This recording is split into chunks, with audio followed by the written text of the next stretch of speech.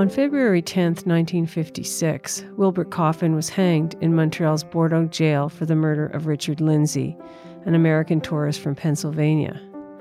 Lindsay had been bear hunting in the Gaspé Woods in Quebec with his father and a friend in the summer of 1953. All three of them were later found dead, their remains mauled by animals. Much has been speculated over the years regarding what happened in the woods that June day and how a simple prospector became targeted as the killer. Over the 6 episodes of this podcast, through extensive research and by interviewing local Gaspésians, we'll try to parse out how this could have happened. What seems evident is that a miscarriage of justice occurred all those years ago, and an innocent man was put to death.